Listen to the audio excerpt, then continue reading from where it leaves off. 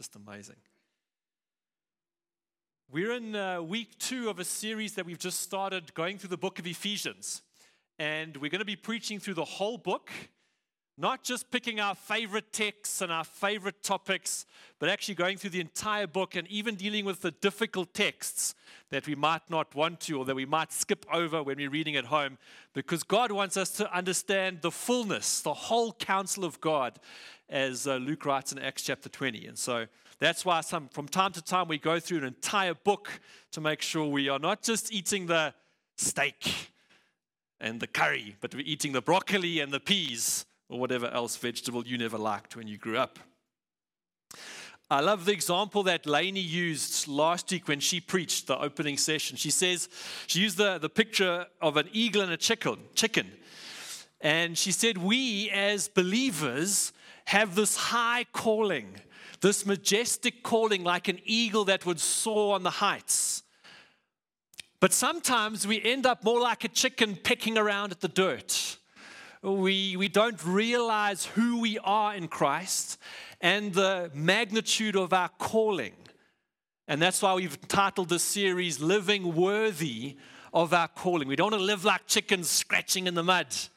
We want to live like eagles, how God's called us to live. And that's from Ephesians 4 verse 1. Live a life, Paul says, worthy of the calling. So a quick little history lesson about the church in Ephesus. AD 52, Paul plants this church, Acts chapter 18, verse 19, you can read about it there, on one of his missionary journeys that he's going around Asia Minor. He plants a church. A couple years later, AD 54 to AD 56, he spends 2 to 3 years, preaching and teaching in this church every day, month after month, for about 2.5, 3 years. They rent a hall, the Hall of Tyrannus, and they preach. And they had such an impact in that region. There were thousands of people who practiced magic. And they got saved, and their lives got changed. And they brought their scrolls and their books and their manuscripts, and they burnt them in a massive bonfire. The industry of the city changed. People stopped buying these silver statues, these idols. And the silversmiths started to go out of business. And they tried to kick Paul out, and he had to leave the city of Ephesus under the cover of dark. Such was the impact of their ministry there. A few months later, AD 57, Paul's on his way to Jerusalem, and he's on the island of Miletus, and he sends for the Ephesian elders, Acts chapter 20. And they have this farewell moment, and he says, I'm never going to see your face again. And they cry, and they weep. Remember, he was there for 2 years, every day with them. AD 62, Paul writes this letter, the book that we call Ephesians. He writes it to the church a decade after it was planted. In the mid-60s, we see some evidence that the church is going off track a bit. Its doctrine is drifting because Paul writes to Timothy, and he says, I'm going to read from 1 Timothy 1, as I urged you upon my departure for Macedonia, stay at Ephesus, so that you may instruct certain men not to teach strange doctrines, nor to pay attention to myths and genealogies which give rise to speculation, rather than furthering the work of God which is by faith. So this church had started well. Imagine Paul preached here every day for 2 years. Imagine what this church would look like. But they go off course, they drift. Their doctrine goes a bit wonky. And he says, Timothy, go and sort it out. And then we see another biblical kind of snapshot at the end of the Bible, the book of Revelation, AD mid-90s. Jesus himself writes a letter to this church. Revelation chapter 2 and verses 1 to 7. And he compliments them on their works. You're doing great things. But he rebukes them because they've lost their first love. So that's just a quick history lesson. We're looking at this church and Paul writing at around about AD 62 when the church is doing strong. And so we're in chapter 1 today, the second half of chapter 1. And we're going to read from verse 15.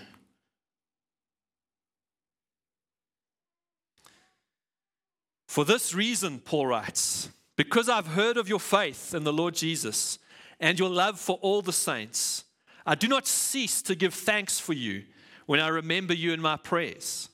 And then he prays this amazing prayer. He says, I pray that the God of our Lord Jesus Christ, the glorious Father, will give you spiritual wisdom and revelation in your growing knowledge of him, since the eyes of your heart have been enlightened, so that you can know what is the hope of his calling, what is the wealth of his glorious inheritance in the saints, and what is his incomparable greatness of his power toward us who believe, as displayed in the exercise of his immense strength. This power he exercised in Christ when he raised him from the dead and seated him at his right hand in the heavenly realms, far above every rule and authority and power and dominion and every name that is named, not only in this age, but also in the one to come. And God put all things under Christ's feet and gave him to the church as head over all things. Now the church is his body, the fullness of him who fills all in all, or the fullness of him who fills everything in every way.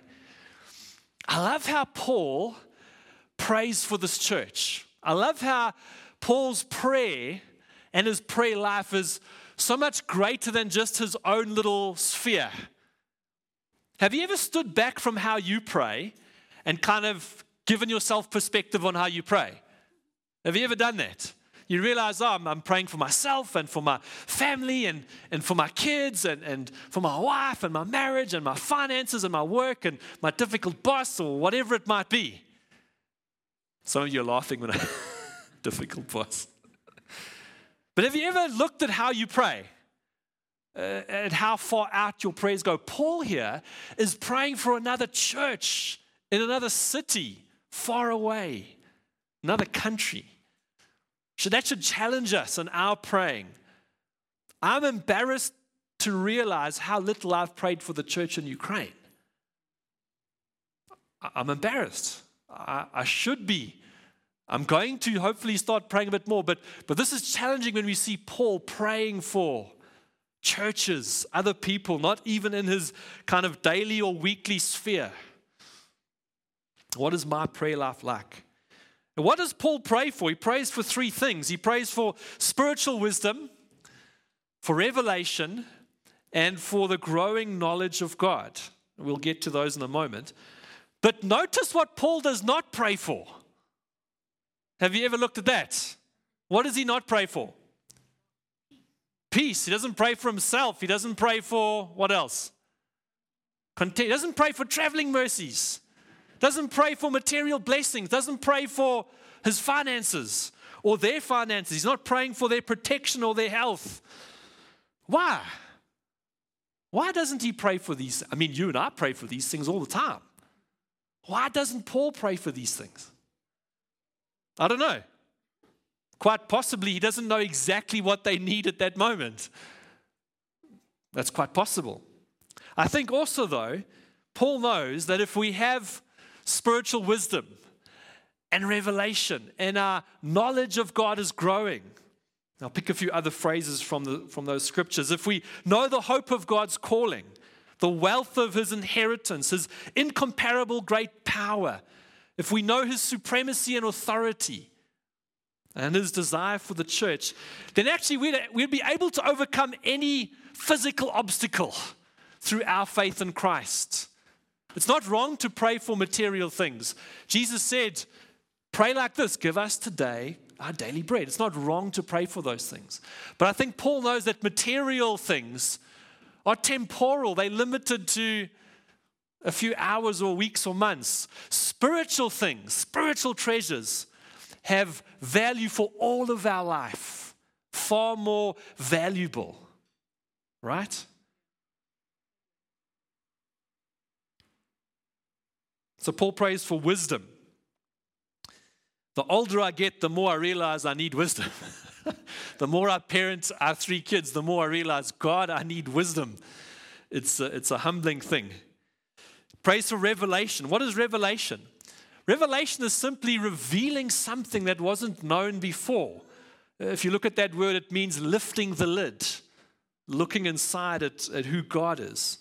And sometimes it's a powerful thing that you learn about God that you didn't know before. And often it comes with an experience of God.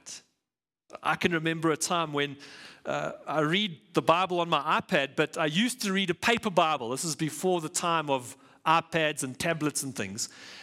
And I was reading in Matthew chapter 6, and Jesus was talking to his disciples about, don't worry about tomorrow.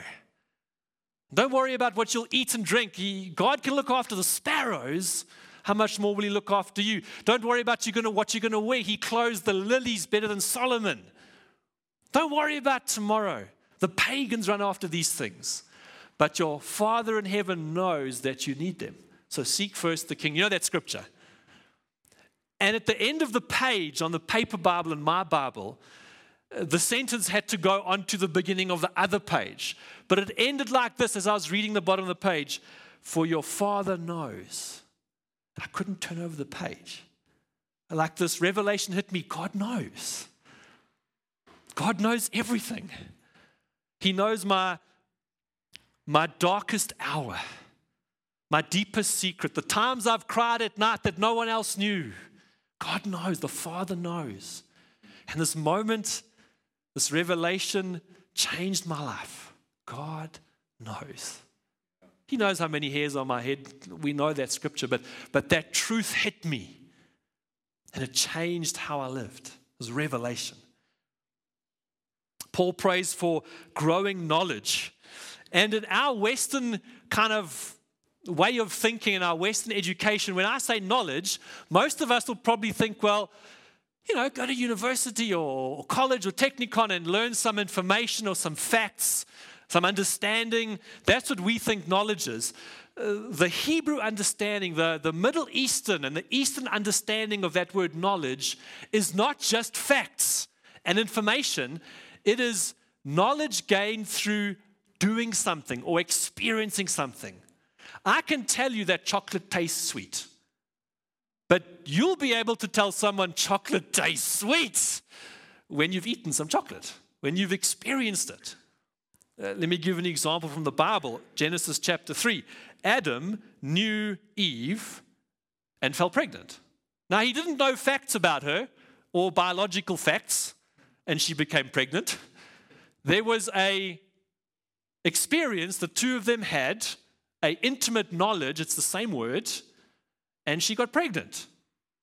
Okay? So when Paul says, I pray that your knowledge of God would grow, what is he saying? I pray that your experience of God would grow. I can remember a time when in a church meeting years ago at a church I was part of in another province. And the preacher finished preaching and he asked us all to stand, and he felt to pray for certain areas and different people were being prayed for. And I remember standing there halfway back just hearing him talk, and the band were playing, and suddenly while I'm just meditating on God and what the preacher had said, I experienced the holiness of God. And I experienced the weight of my sin and how horrendous and horrible and depraved and base I was. Like this, God just showed me, I had this knowledge, this experience of how awful my sin was and how holy He was and how there's no way I could be near a holy God. And I started weeping, just standing there, experiencing the holiness of God and knowing that Christ had actually made me clean. I was changed, friends. This knowledge, this experience.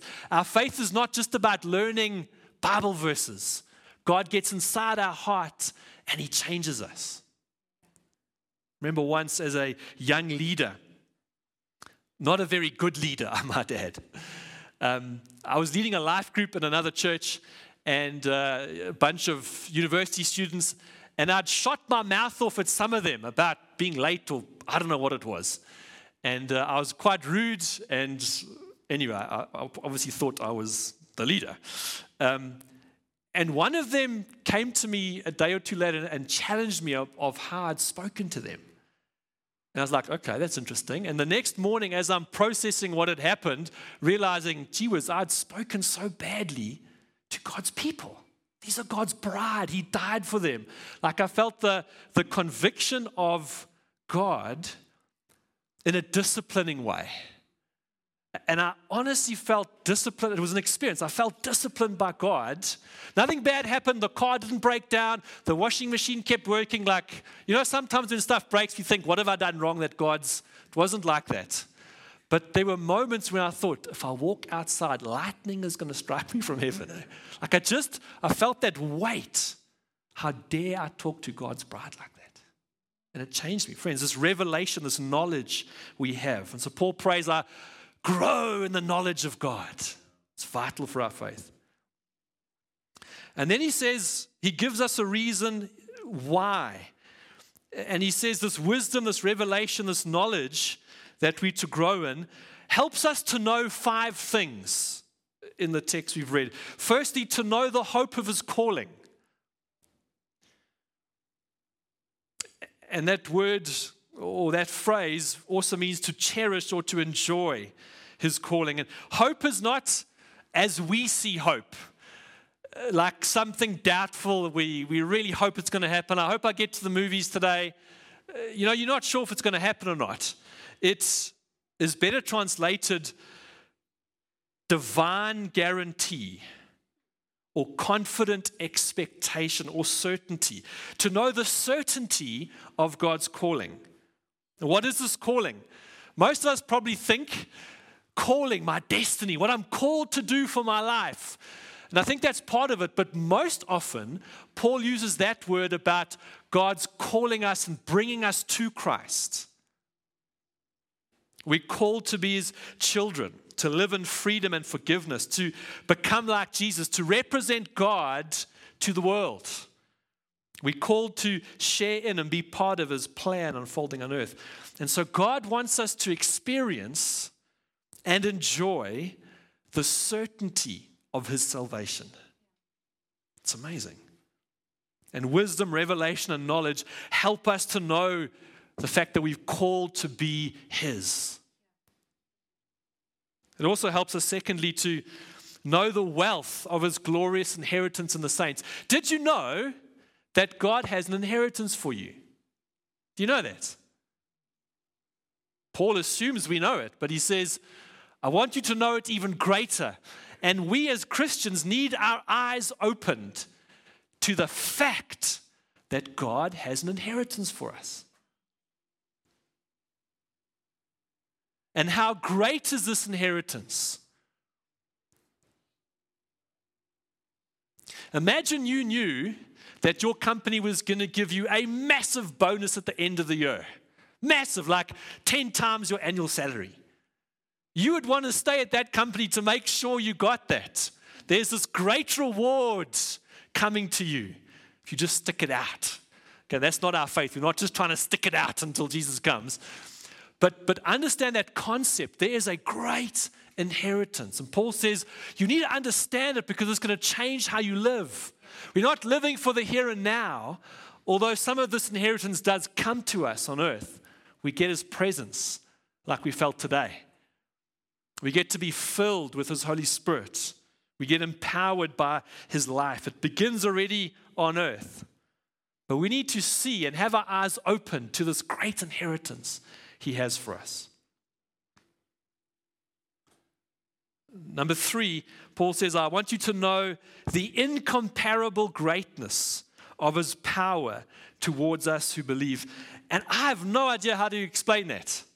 That the power of God, the one who made the universe, is at our hands. It's not our disposal to do whatever we want with, but it's towards us, it's for us. It benefits us. His power is toward us. At hand to help us, empower us, to change us. But it's more than that. It's the greatness of his power. Like Paul takes it up a notch. Not just God's power, it's the greatness of his power. And more than that, it's the incomparable greatness of his power toward us who believe. I don't know how to picture that. Paul's like, let your fuses be blown, humans. His incomparable power is towards us who believe. And he gives an example. He shows us what he means. He says, Christ was raised from the dead. Wow.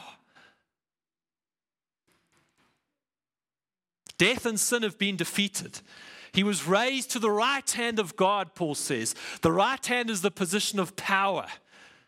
The right hand man is the guy who gets stuff done.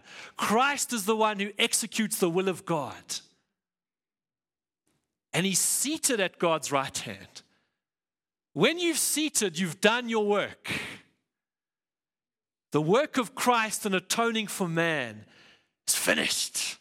It is finished, he says. So he's seated at the right hand of God. Why do we need to have, as Paul prays, a revelation and a knowledge of God's immense power? Well, it's because we forget about it. And we gravitate toward living normal, natural lives. We tend to live like a chicken and not an eagle. We limit him. We shrink his abilities down to God's just a little bit stronger than a human. And our prayers become insipid and weak. So Paul prays, grow in your knowledge and your revelation of the incomparable greatness of his power towards you. Because we can't live a life worthy of him if we don't have sight of his power and experience of his power. We all need this power because we become dry. We get tired. We get worn out. Life is stressful and hectic and busy and draining.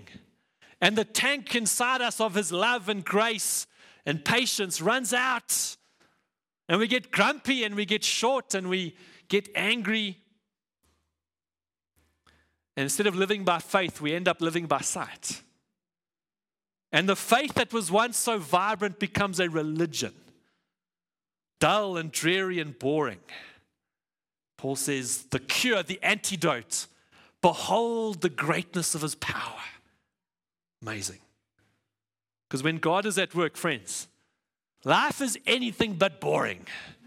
It's exciting. We're vitalized. We're energized. And Paul says, fourthly, we need to have a revelation of the supremacy and the authority of Christ. He speaks about far above every rule. Let me find those verses. Far above every rule and authority and power and dominion and every name or title that is to be named, not only in this age, but also in the age to come. And God put all things under Christ's feet. Friends, Christ is unequaled. There is no rival. There's no challenger to his throne. He is the ultimate and only source. The only reason we can breathe or think or move is because he wills it every moment. We take it for granted.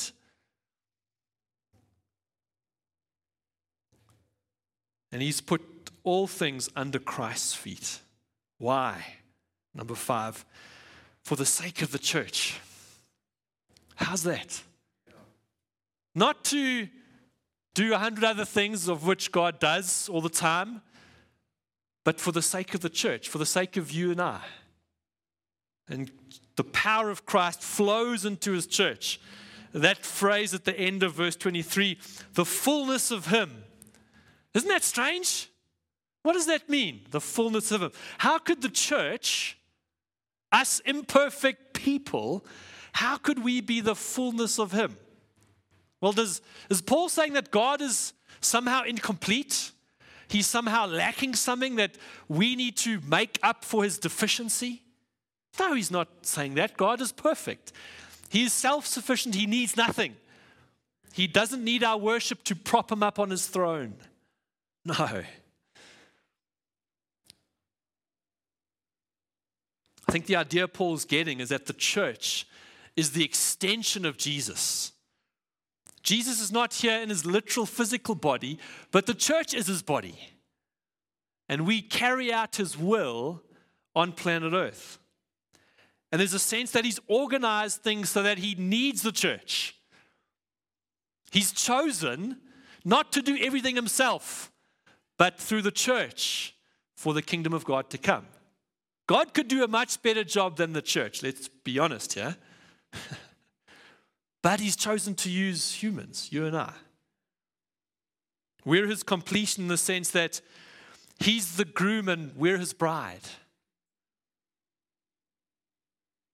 The church is joined, Paul says. We're in union with Christ. He's the vine, John says. We are the branches. We're to abide or remain in him. And this is the great secret of the Christian life, that we are united with Christ. He is our source. We get our life from him. And we need to connect, just like you plug your phone to charge in every day. It needs that power from Eskom when Eskom's working. Your phone doesn't work without battery. The Christian shouldn't work without the power of Christ through the Holy Spirit. That's the secret. Not doing lots of stuff, not coming to lots of meetings, not memorizing the whole Bible, not serving till you drop. No. The secret of the Christian life is abiding in him. And this should change the way we think about the church. This is not some human organization. Not a whole bunch of little congregations, each doing their own thing. The church is the body of Christ. The body through which he gets things done in the world. And I think we need to realize also how important the church is to Jesus.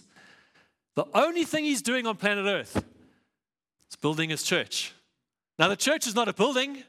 The church is not a movement or a denomination or a man-made structure or hierarchy. The church is not a bunch of Sunday meetings. It's not. The church are the people of God, the ecclesia, the called out ones.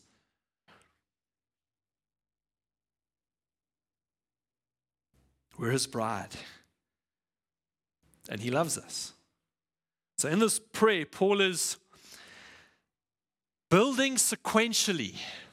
I'll try and take you through it again. He prays that their eyes would be opened, that we would have wisdom and revelation and knowledge, that our experience and our understanding would grow of the certainty and the security of our salvation.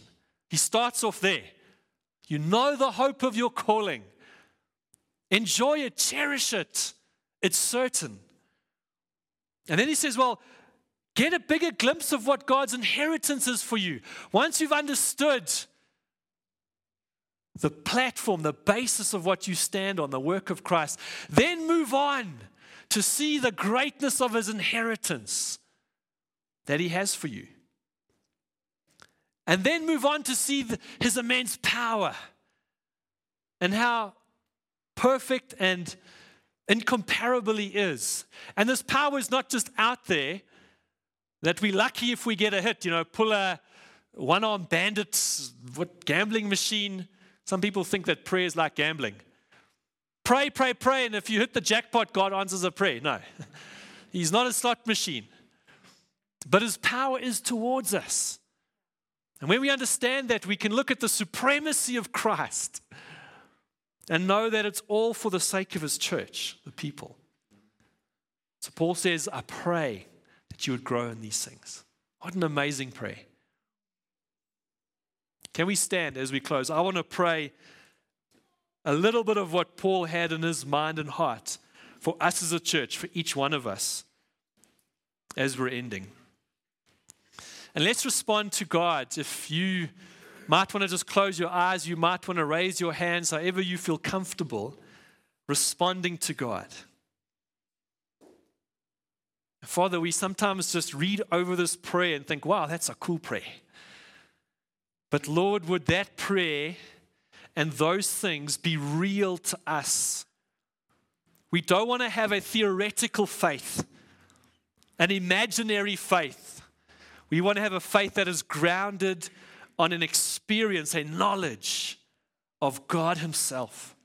Holy Spirit, I pray, touch every one of us. Change us, speak to us. Let us have moments at home, in our car, at a Bible study, wherever it is. Let us have moments where we encounter the living God We've all had some. Lord, let us have more. We want to grow in this knowledge. We want to stand on the certainty of our salvation, that Christ has done it. It is done forever. He is seated. There's nothing more to be done. The obstacle between man and God is demolished. Father, I pray that we would have a glimpse of this amazing inheritance that you have, not just now, but forever. That we know what is coming to us one day is so glorious that these light and momentary troubles are far outweighed by the glory that will come to us on that day. Oh, Father, let us run with perseverance, knowing that fact, convinced of it, certain of it. Let us know, Father, this great power. And right now, friends, if you have some obstacle in your life, submit it to the power of God this morning. Father, we lift up family members who are sick, family members who aren't yet saved, financial situations. Lord, we lift up our own life and faith and marriage and kids and work and witness.